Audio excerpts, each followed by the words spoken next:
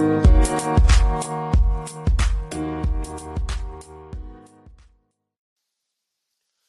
is up, guys, and welcome to another edition of the Market Marauder Show. Beat the market one trade at a time. If you need some Market Marauder Show, it's an investment channel, helps you to find the best deals in the market.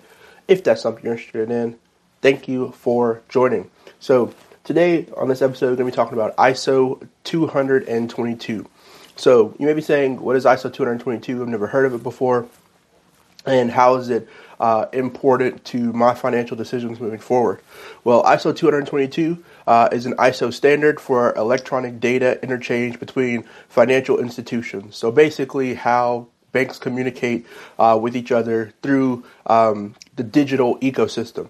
And this is going to be very imperative with the incorporation of cryptocurrencies. So cryptocurrency, as you know, has the blockchain, how information is sent and delivered, how you can mine crypto, things of that nature on the blockchain itself. So this is essentially kind of a loose regulation for cryptocurrency as it is concerned with the banking system. And so ISO 222 is going to be a standard that is going to be implemented for how banks communicate, and it includes a couple cryptocurrencies that you may know into this ISO standard. And so when you hear terms like the Great Reset, you hear terms like, moving to a new form of banking. This is kind of aligned with those notions on, the Great Bank Reset, the new financial structure, and there are a lot of different cryptocurrencies that you should be considering to look at and how they actually are implemented into this new banking system. So ISO 222 can affect some of the cryptocurrencies you look at. There are huge growth potential for some of these plays. And in this episode, going to be breaking down some of the crypto that are in ISO 222 and how you can position yourself to take advantage of this new banking system. All right, so ISO 222. Here's an article from Yahoo Finance talking about 5 of the compliant cryptos to keep an eye on for ISO 2022. Like I said earlier, that is International Organization of Standards. So that's what ISO stands for. And they're behind the creation of the ISO 222 standard. The organization introduced ISO 222 as a way to have one standard method of developing messages between financial institutions.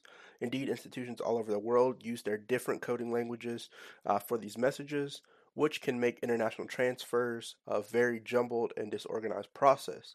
ISO 222 would consolidate all the messaging formats into a single language, extensible markup language, or XLM.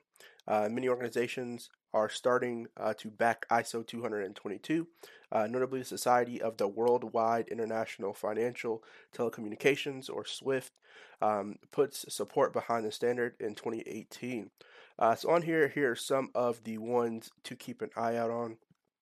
So first, the number of experts who believe adoption of the standard will be a way of cryptos like Bitcoin can keep them from becoming ubiquitous as international money transfer plays. However, they're not case for a handful of ISO 222 cryptos. There are 5 digital cryptocurrencies to adhere to ISO 222's compliance requirements, making them apt plays for the year to come as Swift adopts the format. So the main two that are that I'm watching personally, and I think everybody should be watching if you're trying to jump into a cryptocurrency with the ISO 222 plays. You're the first one, which is Ripple. So the currencies are Ripple, which is XRP, and then you have Stellar Lumens, which is XLM. Ripple is the first of the 2 to be added to this body, opening up standardization for distributed ledger technology. And Stellar is part of this body through IBM, which uses Stellar to underline its stablecoin issuing operation. Other cryptocurrencies that are compliant with ISO 222 include XDC, IOTA, and Algorand. And so these are some to look at. And then also in the future, there are some that are trying to get into the standard, which are Hydra Hash, Quant, and Cardano. And so those will be the ones that I'll be looking at, the main ones. They also have a Wikipedia page, which basically talks about the different standard. It shows the different parts as well. So you have Section 1 of the standard, which is meta model, Section 2, which is UML profiling, then you have modeling, XLM schema generation, reverse engineering, message transportation characteristics, registration, and then you have another section for generation. So it basically breaks through the standard itself into sections, how it's used, applications, a lot of information that I encourage everybody to go read if you can get your hands on the standard that was published around 2013 as to update. So first, let's talk about Stellar. So on here, we have Stellar. At the time of recording, it's at 21 cents per coin, ranked number 31 on CoinMarketCap. If we look at the one-day chart, a little bit of volatility going on with them on the one-year chart. We can see that they are in a little bit of a bearish downward trend, just like the whole crypto market. They had a high of 73 cents on their one-year track.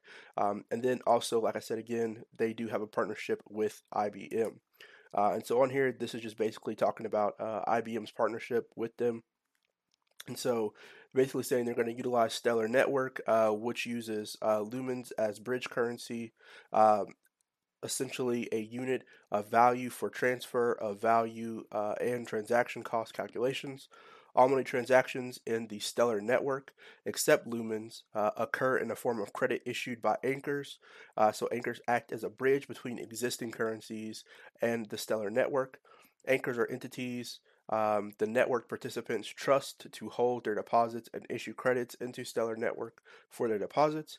And then lastly, credit issuances or credit insurance implies digital obligates which need to be settled out of the ban via traditional rails. For example, the idea is to provide a choice in the network for anchors to issue credits or stablecoin for install settlements, addressing various businesses cases and cost points to the ecosystem and the network operator. So sounds like a complicated order or a complicated issue and order, but basically what it means is they're going to be the network that the stablecoins are made to issue these payment different avenues. So IBM is trying to build stablecoins for transactions using Stellar Lumens to or Stellar to do so. So they're going to be using Stellar to help make these stablecoins for payment and issuance of um, an insurance for digital assets and digital items on the financial network. So it's kind of a section of cryptocurrency in general, but it is using is trying to be one section of the regulation of cryptocurrency in general. So definitely some big news for Stellar. This came out quite a while ago, so this is not a new thing, but definitely I was excited when I learned about that, really diving into ISO 222.